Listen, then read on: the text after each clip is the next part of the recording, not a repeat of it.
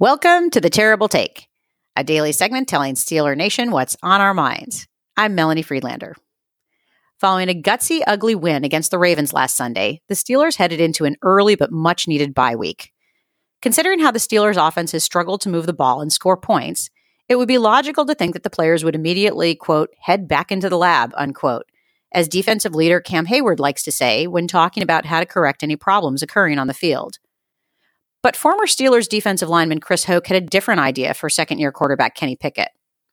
Talking to Bob Pompiani on the KDKA postgame show, he suggested that Pickett go to the Bahamas for a week and clear his head a little bit. Hoke went on to explain that Pickett knows the offense and has studied enough, and that the young quarterback just needs to relax and come back refreshed and ready to go. Obviously, we don't need any Steelers players to recreate the famous photo of the Giants on their Miami boat trip.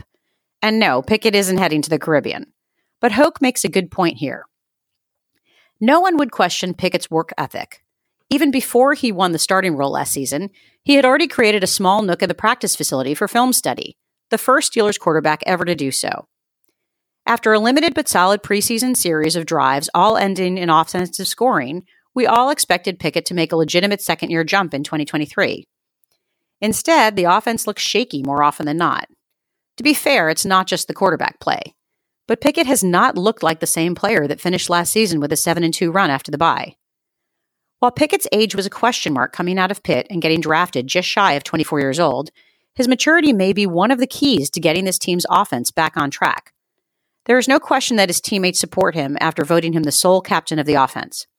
His backup quarterbacks, Mitch Trubisky and Mason Rudolph, have been supportive both on the practice field and in front of the media. And the offensive players have avoided the blame game, showing a unified front despite 2 blowout losses where the offense couldn't sustain drives. Pickett has maintained a calm demeanor with the media, even after bad offensive performances. His confidence almost certainly has taken a hit, and that may have contributed to him bailing from clean pockets at times this season. But he took the field against division rival last Sunday, remaining steady under pressure even with an injured knee, and pulled off a game-winning drive, just as he did last season. This hasn't been the start to the season that we expected or wanted, but the Steelers sit at 3-2. Sure, their brief top at time the AFC North has ended with the Ravens beating the Titans today while the Steelers were taking a break.